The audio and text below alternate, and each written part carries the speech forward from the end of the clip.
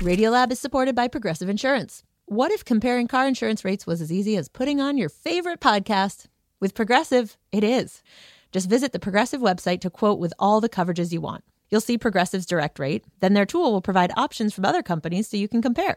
All you need to do is choose the rate and coverage you like. Quote today at Progressive.com to join the over 28 million drivers who trust Progressive.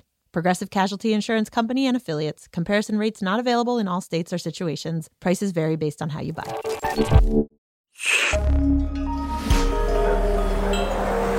Listener supported. WNYC Studios. Hi, I'm Robert Krulwich. Radiolab is supported by the Netflix film They'll Love Me When I'm Dead. This is a movie that chronicles the last years of Orson Welles' life. He's the genius behind Citizen Kane. It's wildly entertaining, full of nuance and depth. They'll Love Me When I'm Dead, directed by Morgan Neville, only on Netflix, November 2nd. Oh, wait, you're listening? Okay. All right. Okay. All right. You're Listening to Radiolab. Radiolab. From WNYC. See? Yep.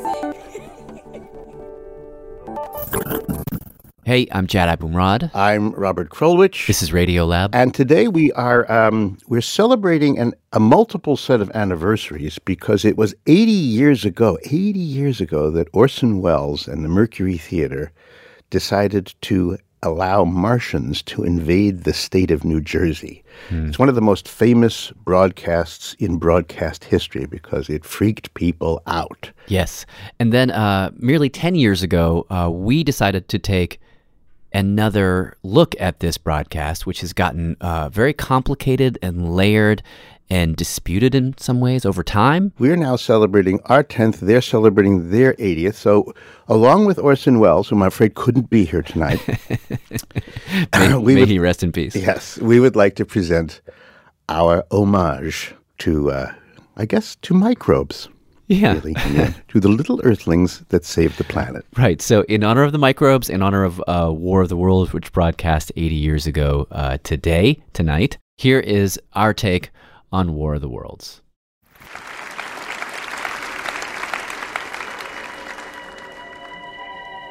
October 30th, 1938.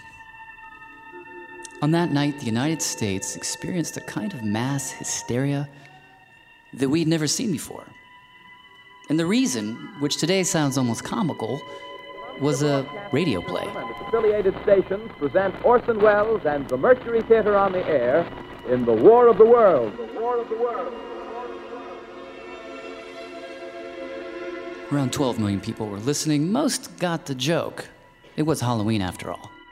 But if you consider that about 1 out of every 12 people didn't get the joke, that's what surveys found afterwards. About 1 out of every 12 people who heard the broadcast thought it was true, and that some percentage of that 1 million people ran out of their homes, towels over their faces, clutching children, tripping, breaking limbs. Well, that constitutes a major freakout. And in this our first ever live hour on Radiolab here at St. Paul, Minnesota at the Fitzgerald Theater, we ask, why? Why did people panic? And of course, we'll ask the big question as well, which is, can it happen again? I'm Jad Abumrad. Thank you all for coming, and where is my co-host? Krulwich? So let me just say at the outset, I'm just a tiny bit puzzled. Wait, before you do, just tell everyone who you are. Oh, I'm Robert. Didn't you just say? Robert Krulwich is my name. And with all due respect, I mean, if we had any number of things we could have done in the hour, could have done Sex Lives of Watermelon, something interesting about chrysanthemums, I don't know. Why choose a Martian invasion radio show from 1938? Old. Okay, well, I guess it's a valid question you ask. Truth is, I actually only discovered the War of the Worlds recently in 2001. Actually, not long after that day in 2001. And it just really struck me.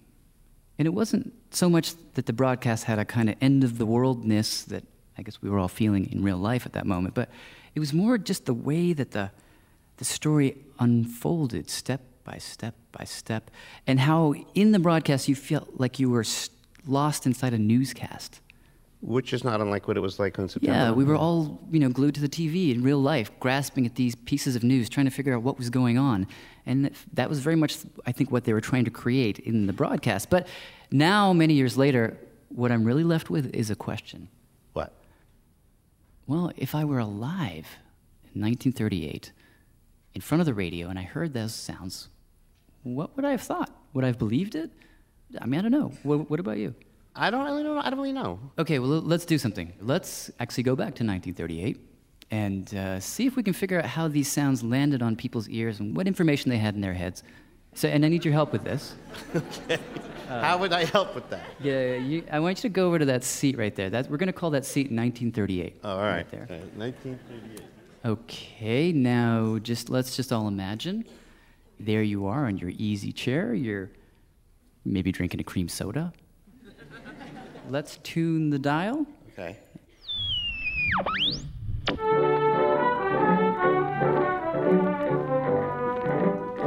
Okay, I've got something on the dial here. Good evening, ladies and gentlemen. From the Meridian Room in the Park Plaza Hotel in New York City, we bring you the music of Raymond Raquello and his orchestra. Who is Marge, you know a Raymond Raquello?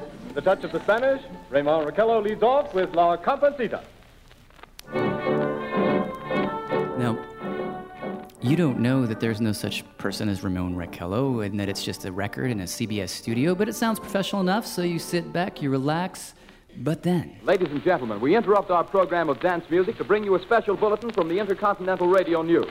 At 20 minutes before 8 Central Time, Professor Farrell of the Mount Jennings Observatory reports observing several explosions of incandescent gas occurring at regular intervals on the planet Mars.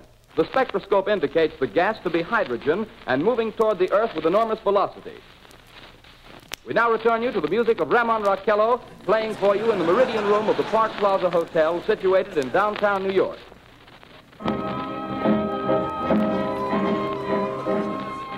So at this point you think... I'm thinking explosions on Mars, hydrogen gas moving towards Earth, a little strange, but how could it be so bad if I still get to listen to the fabulous notes of the lovely Raymond Raquello? And he does continue to play for another minute 34 seconds. But then it happens again. Ladies and gentlemen, following on the news given in our bulletin a moment ago, the Government Meteorological Bureau has requested the law... Now, before we go any further... let me ask a really basic question here. I mean, we're dealing with a play, a radio play. Yeah. Why would Orson Welles and his posse of troubadours start their play this way? The original H.G. Wells story was written in 1898, so it was really an old book at the time. And there is no reporter character in the book, by the way. Mm-mm. Does everybody know this War of the Worlds story, or most people do? The story basically is this. Little green creatures from Mars, for a number of reasons having to do with thirst or something, have to leave their planet, and they come to Earth. They're not very nice people. They invade, they destroy quite a number of us, and then, ironically, in the end, they get killed by little viruses. Our smallest inhabitants of our planet bite them and destroy them. And it's science fiction, of course, but in 1938, most kids knew this story. It was very popular, so I don't see why. Right, and in fact, let me bring in a clip from Orson Welles' producer at the time, John Houseman. Orson and I chose it. We decided the time had come we should be doing a science fiction show, and so we tried a few that weren't very easy to do. And just a few days before they had to be on the air with their next installment, John Houseman pulls that book off the shelf, shows it to O.W., says, "Hey, what about this?" And Orson Welles says, "This? You want me to do this?" So he had trouble in what sense? In the sense of the language? He said it was dull. No, he said it was boring. Mm-hmm. If it was something that happened 50 years ago, everybody knows it didn't happen. So who the hell cared? Right. If we're going to make people care about this old story, we've got to update it. Not 1898, 1938. And it just so happened that 1 month prior, something had happened that forever changed, well, the world and the news. What was that? Well, it began with this man. Der Tschechoslowakei sollte endlich eine Wahl stattfinden. Es war nicht mehr zum Hinausschieben. Diese militärische Besetzung. Hitler was threatening Europe, first Austria, then Czechoslovakia. World War II was right around the corner, and CBS sent a team of guys to cover this story. Among them, Edward R. Murrow. Columbia continues its extensive coverage of the European crisis. And in September, Murrow and his CBS producers did something with the news that was kind of novel. they broke in. We interrupt this program of music by Harry James and his orchestra to bring you a bulletin just received in the WOR newsroom. Now, this had happened before, but never quite like this, with live reports, eyewitness accounts, and never quite so much. We interrupt this broadcast to bring you this important bulletin from the United Press. In just 1 month, these bulletins have become so numerous We interrupt our program to bring you a special broadcast. that bulletins were practically interrupting bulletins. We interrupt this program to bring you a special broadcast. We interrupt this broadcast to bring you this important bulletin from the United Press. We interrupt this program to take you to the NBC newsroom. Here is a special bulletin From the NBC. So after weeks and weeks of hearing these constant interruptions, it's easy to understand why this play Ladies and gentlemen, following on the news given in our bulletin a moment ago, didn't sound like a play. the Government Meteorological Bureau has requested the large observatories of the country to keep an astronomical watch on any further disturbances occurring on the planet Mars. We have arranged an interview with the noted astronomer, Professor Pearson, who will give us his views on this event. In a few moments, we will take you to the Princeton Observatory at Princeton, New Jersey. We return you until then to the music of Raymond Raquello and his orchestra. I don't know whether I need any more of Raymond Marcello. I need to know a little more about this Martian thing. Isn't it interesting how slowly it starts? And by the way, what time do you got on your pocket watch there? The pocket watch says 8:04. All right, 8:04. Tell me when it gets to 8:05. To what? 8:05. To 8:05? 8:05. And now. This is my favorite minute in understanding one of the greatest media hoaxes of all times. Because the thing that's interesting is that at this moment in October of 1938, Orson Welles and the Mercury Theater of the Air were not that popular. They had a tiny, tiny slice of the audience. And so not too many people were listening, certainly not at the beginning from 8 o'clock to 8:04. And so not too many people heard this very important introduction. The Columbia Broadcasting System and its affiliated stations present The War of the Worlds by H.G. Wells. Well, why didn't they hear that? Well, because at that very same moment, the majority of people listening were tuned into this. The makers of Chase and Sanborn coffee, the superb blend you know is fresh, present the Chase and Sanborn Hour. Ah, the Chase and Sanborn Hour. Now that was good. That was Ed Bergen. It had the puppet, right. Charlie Puppet. McCarthy, who liked girls. It was this. That's right. It was the most popular show at the time. Ran opposite the Mercury Theater of the Air. Had 10 times the audience. But at 8:05, the host Don Amici introduces a not so popular singer. And it's the rousing, rip-roaring Song of the Vagabonds from the Vagabond King. Come on, you beggar the Paris town, you lazy rebel afloat. And just at that moment, thousands, hundreds, we don't know how many listeners started to dial surf.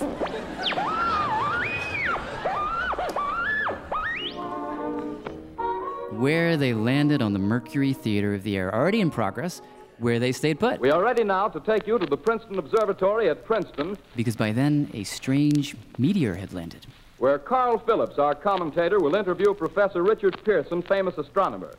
Professor, may I begin our questions? Any time, Mr. Phillips. Professor, you're quite convinced, as a scientist, that living intelligence as we know it does not exist on Mars? I say the chances against it are 1,000 to 1. And yet, how do you account for these gas eruptions occurring on the surface of the planet at regular intervals? Mr. Phillips, I cannot account for it. Just a moment, ladies and gentlemen. Now, we've had 4 interruptions now. At this point, you've called your whole family into the room. Marge, meteors on Mars, Marge. Meteors. What? Meteors on Mars. And just as you are utterly confused, along comes the expert. You know, people surveyed afterwards said, I didn't believe this thing. I thought it was all baloney until I heard that government official guy or the Princeton professor. And this script is chock full of believable experts. Dr. Gray of the Natural History Museum. Professor Indlekoffer of the California Astronomical Society. Brigadier General Montgomery Smith. Captain Lansing of the Signal Corps. Maybe subconsciously that had an effect to convince people that something was in fact happening. A feeling furthered a moment later when the professor and the reporter, Carl Phillips, go live to that field in Grover's Mill, New Jersey, where that meteorite, or whatever it is, has landed. The metal casing is definitely extraterrestrial. Not found on this Earth. Friction with the Earth's atmosphere usually tears holes in a meteorite. This thing is smooth, and you can see it's cylindrical Just a minute. shape. Something's happening. Ladies and gentlemen, this is terrific. This end of the thing is beginning to flake off. top is beginning to rotate like a screw, and the thing must be hollow. He's moving! Keep back there! Keep back there! Keep those men back! Keep back there! Keep those idiots back! Shoot off! The top's loose! Look out there! Stand back! Ladies and gentlemen, this is the most terrifying thing I've ever witnessed. Wait a minute. Someone's crawling someone or something. I can see turning out of that black hole two luminous discs. The eyes, it might be a face, might be almost... Good heavens, something wriggling out of the shadow like a gray snake. The mouth is a kind of V-shape with saliva dripping from its rimless lips. I hate rimless lips, actually. As do I. Now, before we get too far into this scene, let me play you another clip. The ship is riding majestically toward us like some great feather. The ship is no doubt bustling Recognize with this? activities we can see. No. Orders are shouted to the crew. No, just listen a little bit more. Lining the windows, looking down at the field ahead of them. It bursts into flames. Get it started. It's crashing. Oh, my. Get out of the way, please. It's burning, bursting into flames, and it's falling on the mooring mast. Oh, it's all the humanity and all the passengers screaming around it. This is tape of the Hindenburg crash. Still fresh in people's minds, happened 1 year before the broadcast. Before going on the air that night, actor Frank Reddick, who played that reporter Carl Phillips in the field, he went to the library, dug up this old tape, or not so old, and played it to himself. All the humanity and all the passengers over and over. All the humanity and all the passengers screaming around it. All the humanity and all the passengers screaming around To get himself in that right frame of mind for that now famous attack scene in that field in New Jersey. If those creatures know what that means, what anything means. Wait a minute, something's happening. Humped shape is rising out of the pit. I can make out a small beam of light against a mirror. What's that? There's a jet of flame springing from the mirror, and it leaps right at the advancing men. It strikes them head on. Oh, Lord, they're turning into flames. Now the whole field's caught up by the woods, the barns, the gas tanks for the automobiles. It's spreading everywhere. It's coming this way now, about 20 yards to my right. The transmission cuts off. 12 million people have just heard slithery green aliens eviscerate policemen, farmers, and reporters, followed by nothing. Ladies and gentlemen, due to circumstances beyond our control, we are unable to continue the broadcast from Grover's Mill. Evidently, there's some difficulty with our field transmission. However, we will return to that point at the earliest opportunity. And when they do return, what you learn is that that grounded flying saucer that just zapped all those men has now stood up. It's grown legs. It's as tall as a tree, and it is marching through the countryside, stopping everything in its path. And then we are taken to field reports, live battle scenes between militia and POS. But before we do, let me play one more clip. This one is real. If you live in one of the areas mentioned and have a child of school age and wish to have him evacuated, you should send him to school tomorrow, Friday, with hand luggage containing the child's gas mask, a change of underclothing. This is Edward R. Murrow reporting from London, same time period. Just to give you a sense of how scary it was to be alive at this moment in time. Kids in England were being told to take gas masks to school. All of which would have made the following dramatized battle scenes. We take you now to the field headquarters of the state militia near Grover's Mill, New Jersey.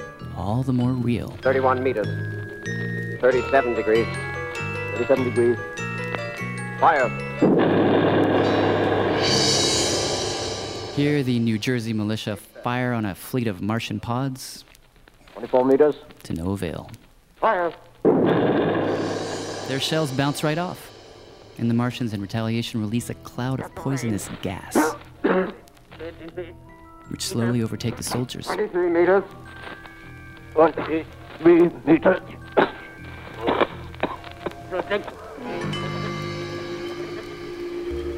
Ladies and gentlemen, I have a grave announcement to make. Incredible as it may seem, both the observations of science and the evidence of our eyes lead to the inescapable assumption that those strange beings who landed in the Jersey farmlands tonight are the vanguard of an invading army from the planet Mars. The battle which took place tonight at Grover Mills has ended in one of the most startling defeats ever suffered by an army in modern times. 7,000 men armed with rifles and machine guns pitted against the single fighting machine of the invaders from Mars. 120 known survivors. Just a moment, please, ladies and gentlemen. Another bulletin from Langham Field, Virginia. The monster is now in control of the middle section of New Jersey and has effectively cut the state through its center. Highways to the north, south, and west are clogged with frantic human traffic. Police and Army reserves are unable to control the mad flight. Communication lines are down from Pennsylvania to the Atlantic Ocean. Railroad tracks are torn and service discontinued except martial law prevails throughout New Jersey and eastern Pennsylvania. Another bulletin. Scouting planes report enemy machines now 3 in number, increasing speed northward, kicking over houses. And this time we take you to Washington. Citizens of the nation. The Secretary of the Interior. I shall not try to conceal the gravity. A bulletin is handed me of the situation. Martian cylinders are falling all over the country. This is the end now. No more defenses. Everything wiped out. Everything wiped out. Everything wiped out.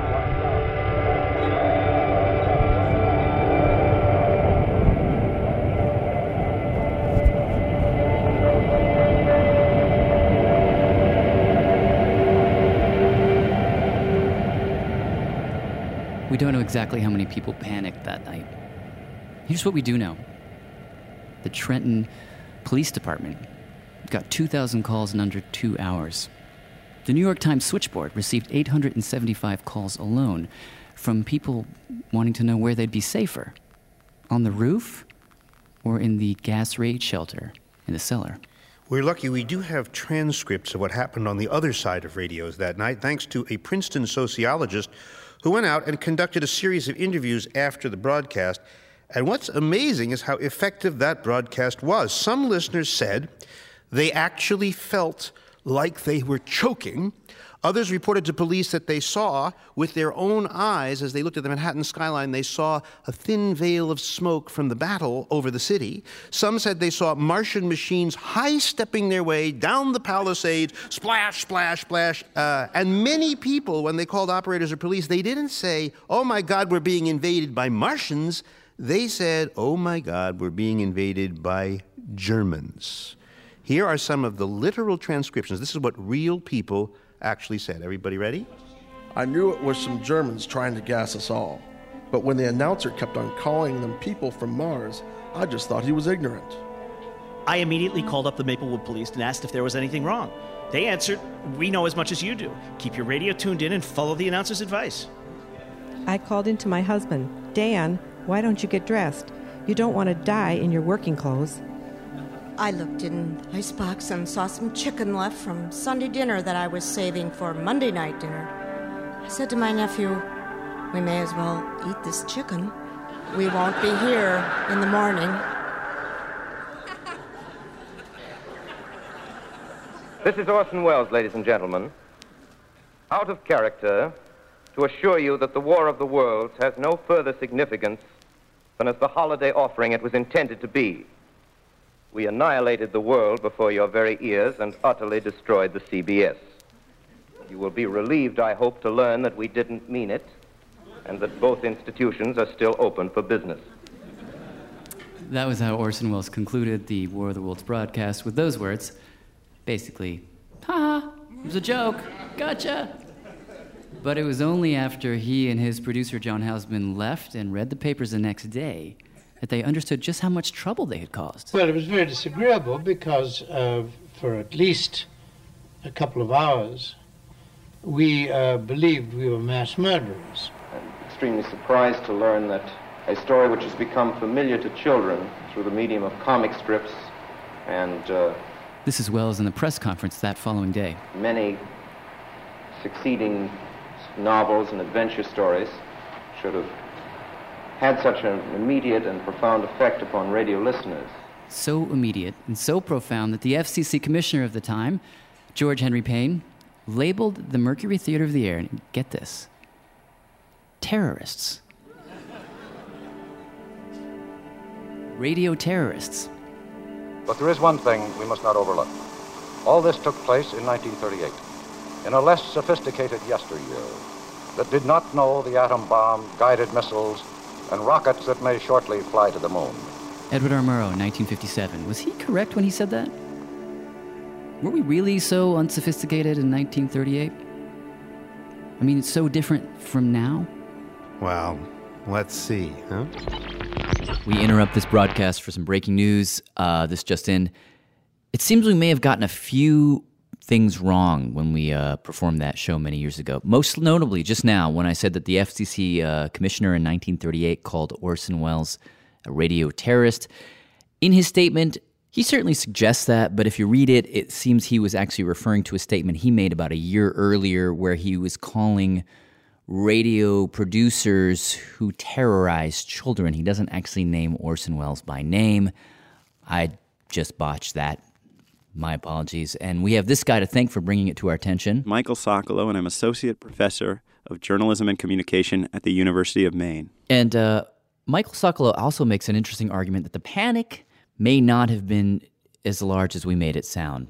For example, we state that 12 million people were listening on that night, which is a widely quoted number, and it comes from polling done 6 weeks after the War of the Worlds first aired. Socolow suspects that the actual number of listeners was way smaller. There's no way to know for sure, but he trusts a poll conducted that night. That night, when the broadcast was on, 5,000 Americans were surveyed by the C.E. Hooper Company, the rating survey company. Why are we bothering with a study done 6 weeks later after the newspaper tells everybody that there was this giant panic? Why don't we look at the surveys that were done that night and the survey that was done 12 hours later by CBS the following morning? What did the two surveys immediately after say? The C.E. Hooper rating survey found 98% of the respondents were not listening to Orson Welles or War of the Worlds. They were listening to the Chase and Sanborn Hour, or their radios were off, or they were listening to another program.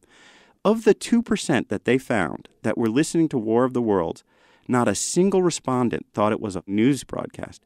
Socolow strongly suspects that the panic was actually trumped up by the newspapers who were trying to sort of piss on this new medium called radio that was taking away their, audience. Exactly. Here was the opportunity. And the radio industry and the newspaper industry had been battling for years. Throughout that decade, the entire newspaper industry had been losing money, political prestige, and other things to the radio industry, some of their best employees. And so they were waiting for a way to really prove to advertisers and prove to federal regulators, they had the First Amendment. They understood responsibility. These are the newspaper managers. These radio guys were conflating advertising with programming. They were frightening their viewers. They were acting irresponsibly. And remember, this is a month after Munich when radio proved that news really works on the radio. Well, 1 month after radio news, comes of age, suddenly they're conflating news accounts with fiction, and they're acting irresponsibly, and they're terrorizing the public. And so the newspaper industry had the perfect thing to hang their critique of radio on. Interesting. That is interesting. So all those eyewitness accounts that the panic, and I thought it was this, and I packed my bags, and whatever, and all the sort of reports of people miscarrying. Do you feel like that's all in memory embellished, or how do you explain that stuff? Let me give you an analogy, okay?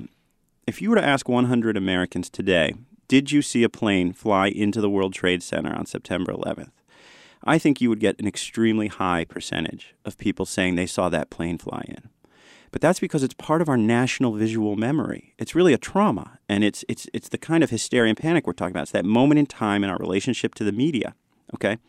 But if you were to actually find out whose TVs were on live at 9:48 in the morning that day and who was actually watching, there would be a discrepancy in that number. Now, am I saying all those people are lying? All those people are confused? No, what I'm saying is that the relationship of memory to the media is extremely complex. Complex indeed. And we thank Michael Socolow for checking our facts. And if you believe, as he does, that the 1938 panic didn't happen or it wasn't as bad as it sounds, then that actually makes what we talked about next in our live broadcast even more puzzling. We'll be right back with Radiolab Live. This is Lily from Lake Nebagaman, Wisconsin.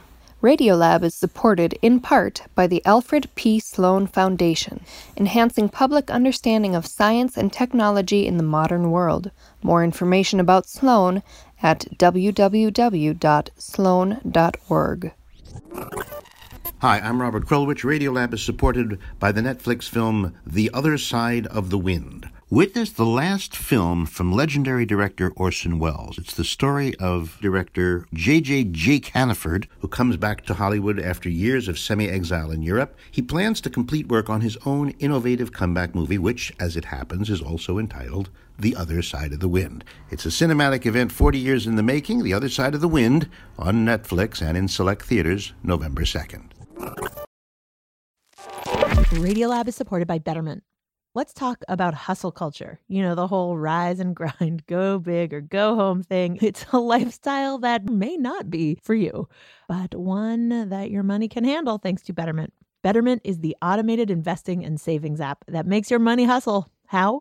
Their automated technology optimizes your investments again and again. With Betterment, your money is taking ice baths at 5 a.m. while you get your well-deserved rest. Your money downs protein smoothies and automatically reinvests your dividends, all before you head out the door. Your money is a workaholic, but you don't have to be, because you've got Betterment, the automated investing and savings app that makes your money hustle. Visit Betterment.com to get started. Investing involves risk. Performance is not guaranteed. Radiolab is supported by Babbel. Sometimes self-improvement can feel like a pretty overwhelming journey. So what if this year you just got a tiny bit better every day? When you're learning a new language with Babbel, that's exactly what you're doing. Babbel is a science-backed language learning app with quick 10-minute lessons that have been handcrafted by over 200 language experts to help you start speaking a new language in as little as 3 weeks. You can learn everything you need to have real-world conversations, café s'il vous plaît, from vocabulary words to culture and more. And if Babbel can help you start speaking a new language in just 3 weeks, imagine what you could do in a few months or a full year. Here is a special limited time deal for Radiolab listeners. Right now, get up to 60% off your Babbel subscription, but only for our listeners at babbel.com/Radiolab. Get up to 60% off at babbel.com/Radiolab, spelled BABBEL.com/Radiolab. Rules and restrictions may apply. This week on the New Yorker Radio Hour, the furor on college campuses over the war in Gaza. Students have tried to have dialogue over and negotiate differences in how they see the world, even as they respond to tragedies and crimes overseas. Students and faculty from Harvard University on the New Yorker Radio Hour from WNYC Studios. Listen wherever you get your podcasts.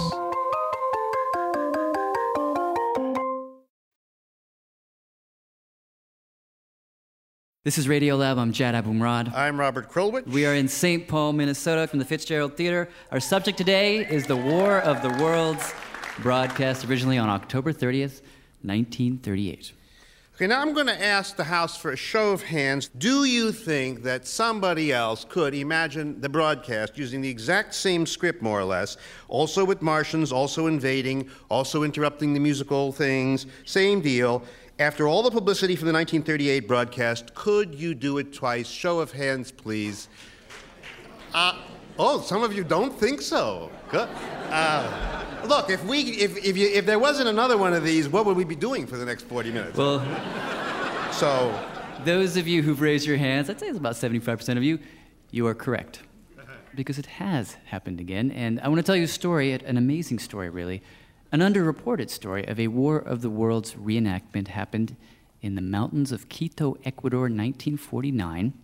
We were very lucky. We had a reporter, Tony Field, who happened to be traveling there. We asked him to do a couple of interviews, and he brought back some tape and played it for me. All right, so Tony, set the scene for me. 1949, Quito. Where's Quito? Quito is the capital of Ecuador. Quito's in the middle of the mountains, in the Andes Mountains. And small town, big town? Quito now is a big city. At the time, it was a pretty small city. The word that everybody who I spoke to used to describe the way that Quito was in 1949 was tranquilo. Tranquila. Muy tranquila. Ciudad tranquila. Like tranquil? Exactly. It is what it sounds like. And Radio Quito was the most popular radio station. Everybody listened to it.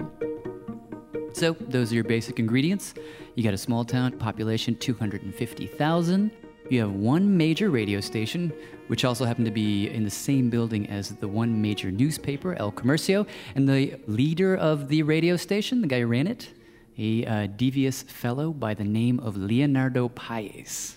One day someone shows up with a script for Orson Welles, not H.G. Wells, Orson Welles' version of War of the Worlds, gives it to Leonardo Paez. He reads it, says, "Brilliant.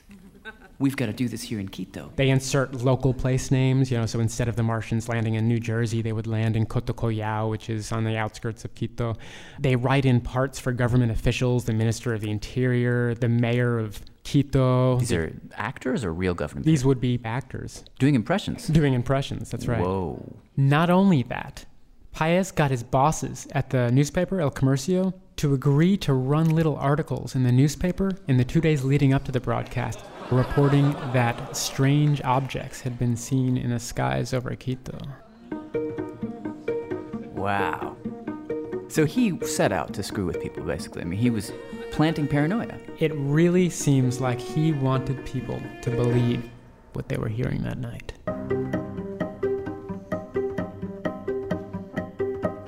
Okay, so Saturday, February 12th, 1949, the day of the broadcast. All day long, listeners hear an announcement Buenas noches, señoras y señores. that there's going to be a special performance by the duo Benítez Valencia. Benítez Valencia. Yeah, Benítez Valencia at that time were one of the most popular musical acts in town. En Radio Quito.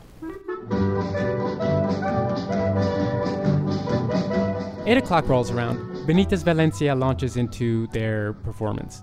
They play a few songs, and suddenly there's an interruption.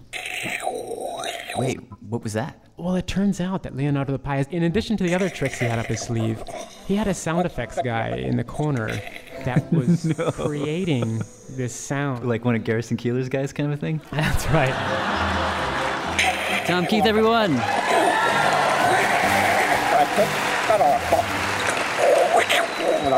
Eventually, the music stops, and Leonardo Paez comes on the air and says,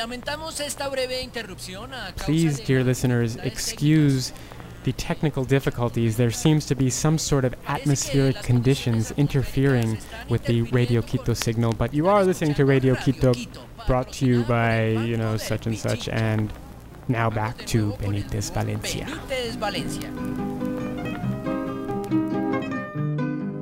So, we hear another couple songs, and then there's another interruption. It's Leonardo Paez again, and this time it's a news flash. So now we're on script, basically. That's right. They send Paez out to report from the scene. And Paez is doing the play-by-play, what is this thing? Oh my God, the top's unscrewing. Here come the tentacles. And here come the heat rays. And zap! Paez is fried. Okay, wait. Do we have...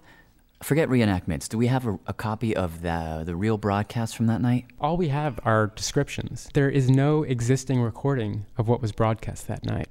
And you'll understand why in a second. By all accounts, it worked. Outside, it was sheer mayhem. Everything that happened next happened extremely quickly. People poured out into the streets. People were running, but they didn't know where to run. The spaceship supposedly was in the north of the city, but this black cloud of gas was in the south. And a lot of them actually did what any good Catholic would do. They made a beeline for the church. The church because they thought they'd be safe there, or perhaps they just wanted to get right with God before the world ended. There are even reports, and I wasn't able to confirm this, but there are reports of men confessing to adultery right there in front of their wives, and priests absolving whole crowds at once. Hubo tal pánico en las calles de Quito que ya no pude hacer nada y tuvimos que salir. This is Jorge Ribadeneira, who is a longtime journalist, worked for many years at the newspaper. He was listening with his family. They all believed it. They all ran outside, found a taxi cab, threw the kids in. The rest of them ran behind the taxi cab. They were going to flee the city. And he tells me that he sees, going the other way, this convoy of military trucks filled with soldiers. Wait, real trucks? Real military vans? Real military vans with real soldiers and cops behind them, and they're screaming towards the north of the city. Where are they going? They're going to Cotocollao to fight the Martians. Yeah. No. So if you had any doubt at this point, once you saw those military vans, you were like, oh, bleep, I've got to get the hell out. Right. Wait. I mean, does everybody in Quito believe? Didn't someone call the general beforehand and say, tonight we're having a broadcast? Well, the mayor, or someone who sounded an awful like the mayor, was on the radio saying Martians were invading. The mayor didn't call the general before? No. So then what happens at the end of the show, assuming it ends the way they always do, and so ha, yeah, this was a joke. Then what? Well, they stormed the radio station.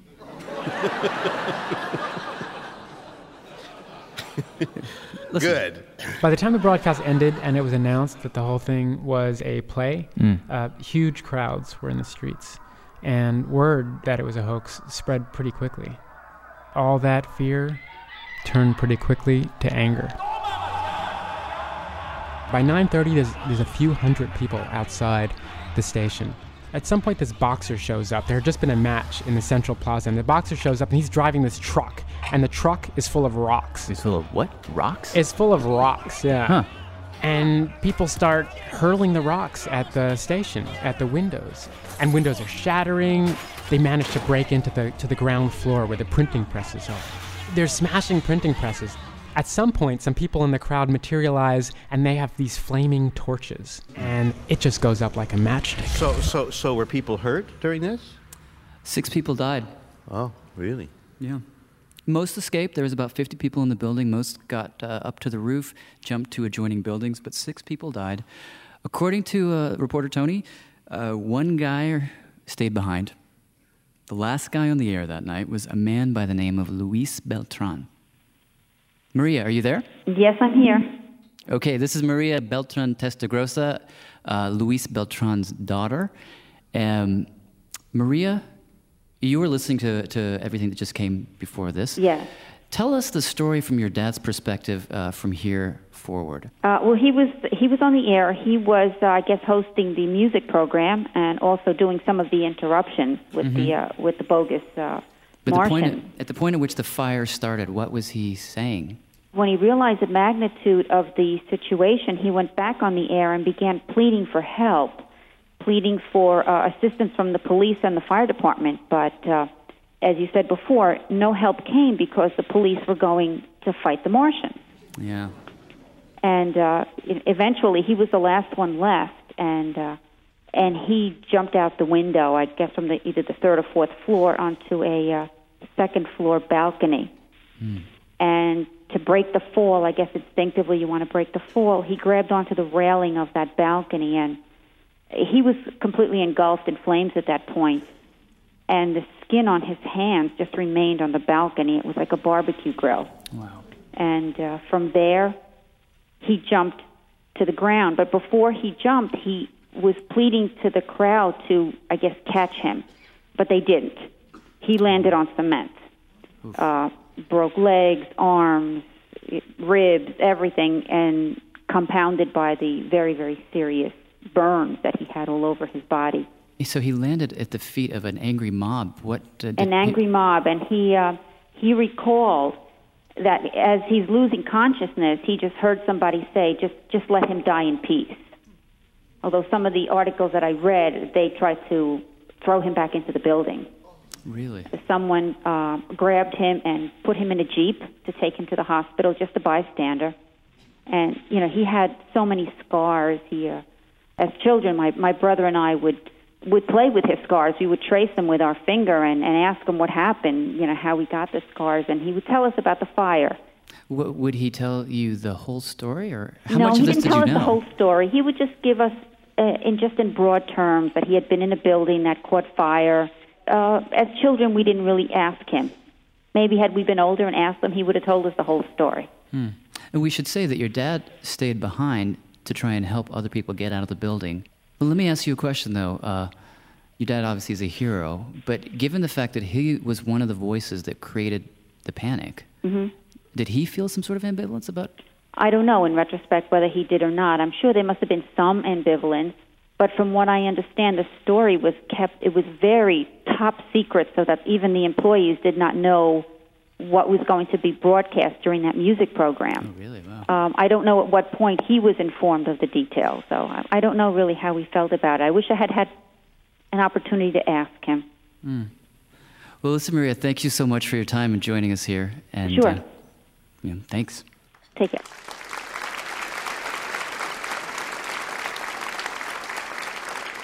I just want to know what happened to the guy who planned the hoax. Well, he got out through the roof like a lot of others. He hopped to the next building, hid out for a few days, and then fled the country to Venezuela, never to return. Never to return? Never to return. But I should say that among the 6 people who died that night was his girlfriend and a nephew of his. Okay, so the 1949 Quito broadcast caused a whole lot of trouble. The 1938 New York broadcast caused a whole lot of trouble. Now, everybody here before who raised their hand and thought that this could happen again, you are right, again. Now, Buffalo, 1968. Halloween night! Updated for the times. It sounds kind of like your basic DJ set until you hear this. What is it? Joe Downey has handed me something here that I'm supposed to read. Thank you. Thank you, Joe. Let's see. The NASA, the National Space and Aeronautics Administration, those people have alerted all their space watch and facilities to be on the alert for unusual communication difficulties tonight. A spokesman for the federal agency referred to the explosions on the planet Mars and said it was not known if they would have the same effect on Earth communications as similar explosions on the surface of the sun have. I guess they're talking about sunspots and things like that. So, I don't know. That's, it means that it's going to be hard to hear communications from NASA. Can you hear me down in South Carolina? As long as you can hear KB, what difference does it make about communication? Rock and roll. WKBW Jackson Armstrong communicating with your head. Halloween night. Getting it all together where it is. WKBW. The WKBW broadcast followed the same structure as the original broadcast we've heard tonight. Long stretches of music, then the news bulletins, then the semi-realistic field reports. Here's one of them. What do you got? You got walking injuries or real bad ones? You got the same vivid descriptions of Martians. That face, I can hardly look at it, Don. I can hardly look at it. It's dripping saliva. And according to the station manager, Jeff Kay, you get the same outcome. People bought it. The Buffalo Police and Telephone Company reported to WKBW that they received more than 4,000 phone calls. The Canadian military authorities dispatched military units to the Peace Bridge, the Rainbow Bridge, and the Queenston Bridge to repel invaders. The story was carried the next day by 47 newspapers countrywide, and on the night of the show and during the show, United Press bureaus up and down the east coast of America were besieged by phone calls asking about the Martian invasion in Buffalo. Incredible? You're absolutely right, it is incredible.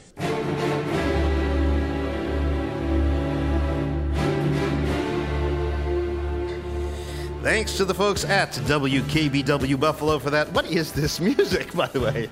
This is the disco version of War of the Worlds, 1978. There's a disco version. Still sells a lot of copies, you'd be surprised.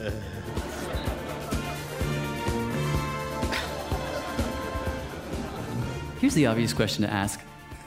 Why does this keep working? Well, that's a difficult question. I came across a psychology professor. I'm Richard Gehrig. I am a professor of psychology in the Cognitive Experimental Program at Stony Brook University. He has this notion, Richard Gehrig does, that at root, people are suckers for stories. We just cannot help ourselves. When a story starts, you just kind of go... I think the norm is to fall into the story and that it's unusual to sort of keep yourself from falling in. My favorite example is there's a scene in Goldfinger. Bum, bum, bum. Yeah, the all-time best James Bond movie, I think, where Bond is tied down, spread eagle on a piece of metal, and there's this laser coming toward him, which really looks like it's going to cut him in two. And even as I'm saying that right now, I'm starting to feel a little bit of anxiety because as I'm picturing it in my head and picturing that laser coming toward him. And, spoiler alert, he doesn't actually get split in two by the laser. Yeah, sorry. But here's the thing. Go and watch the movie now and see if you can get through that scene without experiencing suspense. And it really seems to say something very powerful and strong about how immersed we can become in a narrative world.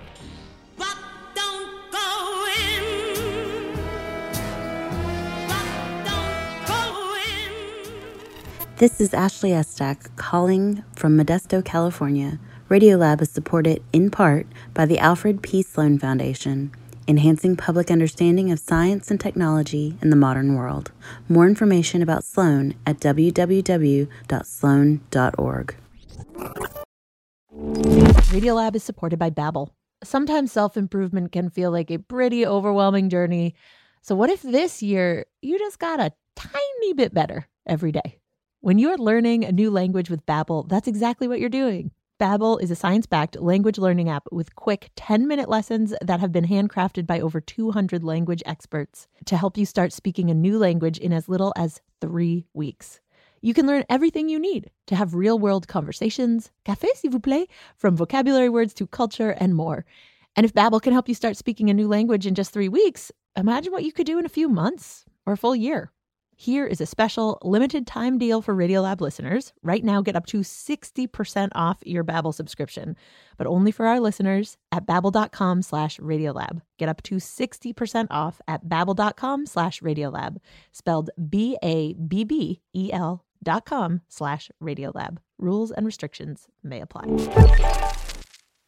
On Notes from America, we have conversations with people across the country about how we can truly become the nation that we claim to be. Each week, we talk about race, our politics, education, relationships, usually all of them, because everything's connected. And you, our listeners, are at the center of those conversations. I'm Kai Wright. Join me on Notes from America, wherever you get your podcasts.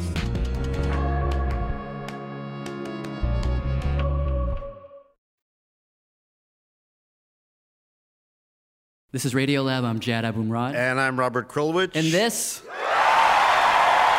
is the sound of 700 people who have come to bear witness to the recording of our show today. We are in the Fitzgerald Theater at St. Paul, Minnesota, talking about the strange phenomenon that is the War of the Worlds. You know, it's very great that everybody's here, of course, but there is one guy I really wish had been here. Who's that? The Ecuadorian guy, Leonardo, what's his? Paez? Yeah. Because he's the guy I want to ask, like, what were you thinking? That's what I want to know. Yes. Well, he's dead. He's dead, yeah. Well, but Orson Welles, I would say to him, what were you thinking, I would say? Dead. Dead, yeah. So I found a guy who I think is definitely alive. I am Daniel Myrick, co-writer, co-director of the Blair Witch Project. Before making the Blair Witch Project, Dan Myrick heard a recording of The War of the Worlds. He was pretty young at the time. He was a teenager. I just thought it was brilliant. Absolutely the coolest thing. And more than anything else, he was impressed by the technique of the thing. There's a couple of moments in particular where they cut to the kind of on-site reporter. Now return you to Carl Phillips at Grover's And Mill. it's almost like cut in a second or two early, and you hear the reporter saying, "So are we on? Ladies and gentlemen, am I on? Are we on?" Ladies and gentlemen. And then he goes into character. Ladies and gentlemen, here I am, back of a stone wall. And it's those little beats, those little moments that really make it convincing. I get this kind of guilty excitement when I know how it affected people. And he was fascinated by the idea that scary stories get even scarier if you think they're true. So, years later, fresh out of film school, he and his friend Eduardo Sanchez decided to develop their own Wells-like project. It's your basic scary witch story. 3 kids go into the woods. Okay, we're leaving right now. They get lost, they bump into the witch, and then they die, or they think they die. At least you never see them again. But when you entered the theater to see the Blair Witch Project, the first thing that you'd see on the screen are these 2 sentences. In October of 1994, 3 student filmmakers disappeared in the woods near Burkittsville, Maryland, while shooting a documentary. A year later, their footage was found. So the suggestion here is that what we see might be real. Well, we picked a subject matter that was difficult to disprove to the casual observer. Martians invading from outer space is, you turn the channel to the next network, and if no one's reporting about it, it's pretty well assured it's probably fiction. But 3 missing students in the woods, that's something that is a little harder to disprove without a fair amount of scrutiny.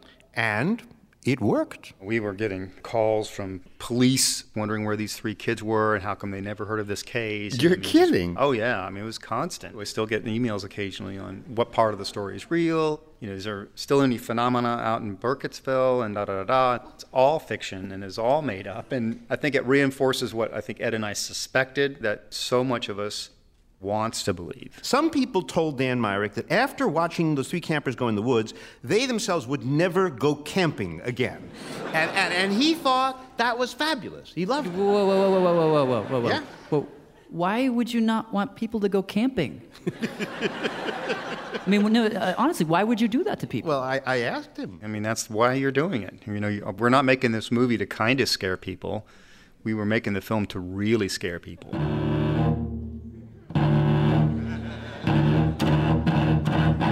No regrets on people not wanting to go camping afterwards. So, the question is that what Orson Welles was up to back in 1938? Was he just trying to give people a good old-fashioned show business scare, make them scream way up in the balcony? Because remember, at the time, that is what he claimed, that this was simply an entertainment. This is Orson Welles, ladies and gentlemen, out of character, to assure you that the War of the Worlds has no further significance than as the holiday offering it was intended to be.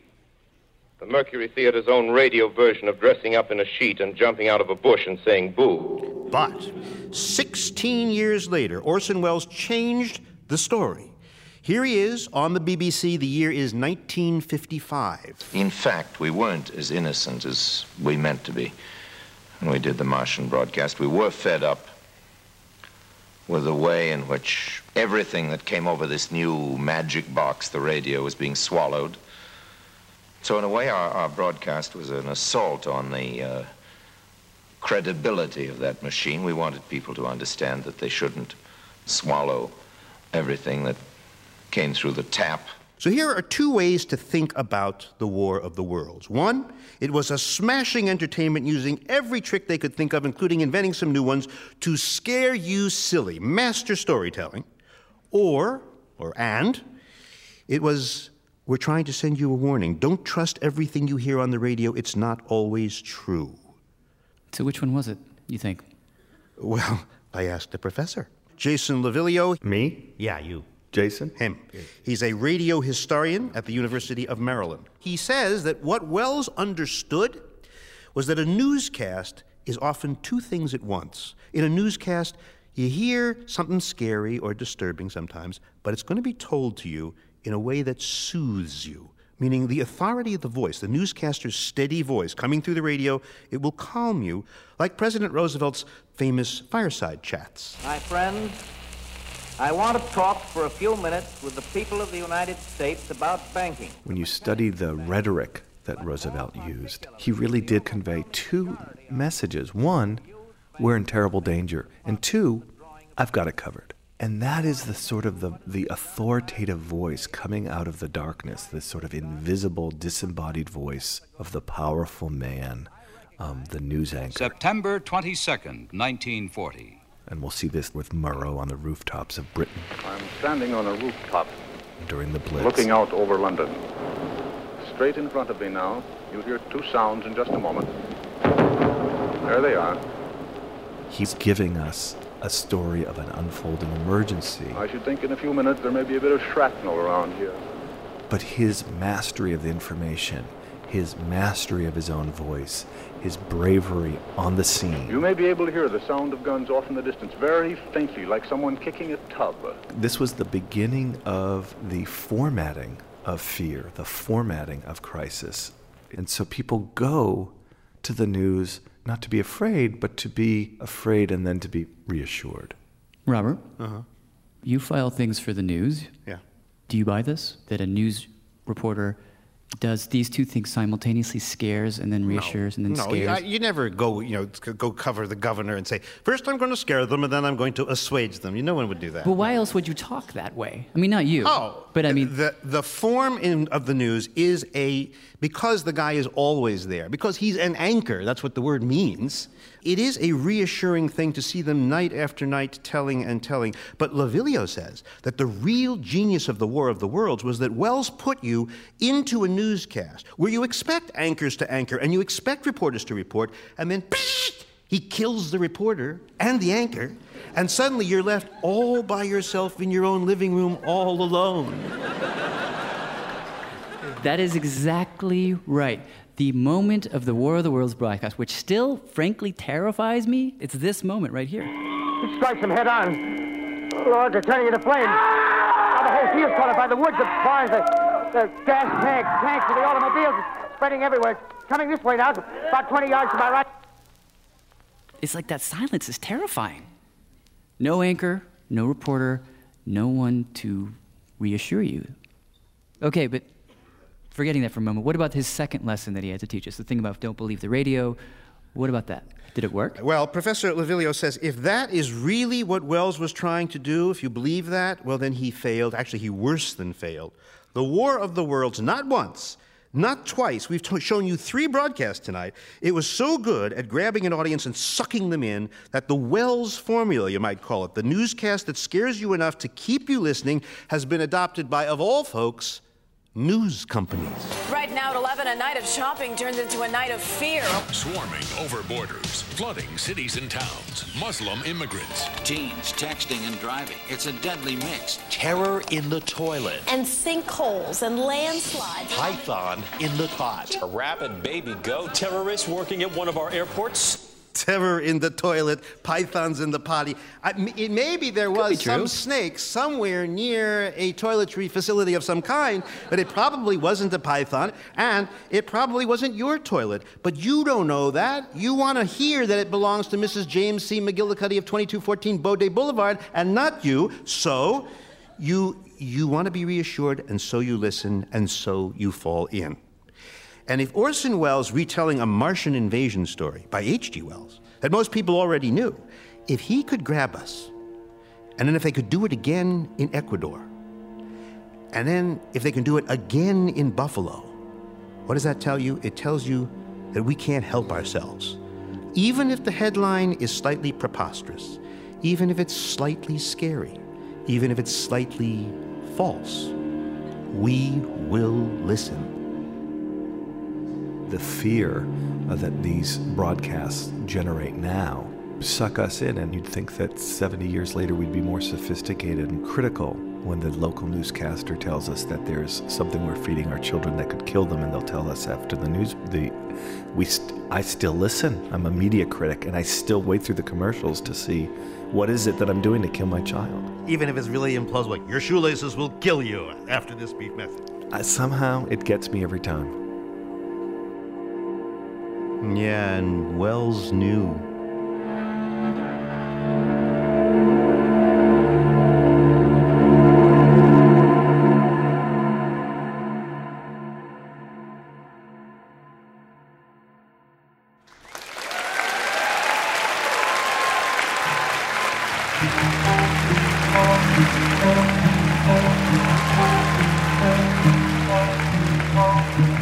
Hi, I'm Jason Studstill, calling from Seattle, Washington. Radiolab was created by Jad Abramrod and is produced by Soren Wheeler. Dylan Keefe is our director of sound design. Maria Matasar Padilla is our managing director. Our staff includes Simon Adler, Becca Bresler, Rachel Cusick, David Gebel, Bethel Habti, Tracy Hunt, Matt Keelty, Robert Krolwich, Annie McEwen, Latif Nasser, Melissa O'Donnell, Ariane Wack, Pat Walters, and Molly Webster, with help from Shima Oliai, Katz Laszlo, and Mo Azebiomo. Our fact checker is Michelle Harris. Radiolab is supported by the John Templeton Foundation, funding research and catalyzing conversations that inspire people with awe and wonder. Learn about the researchers making the latest discoveries in the science of well-being, complexity, forgiveness, and free will at templeton.org/podcast.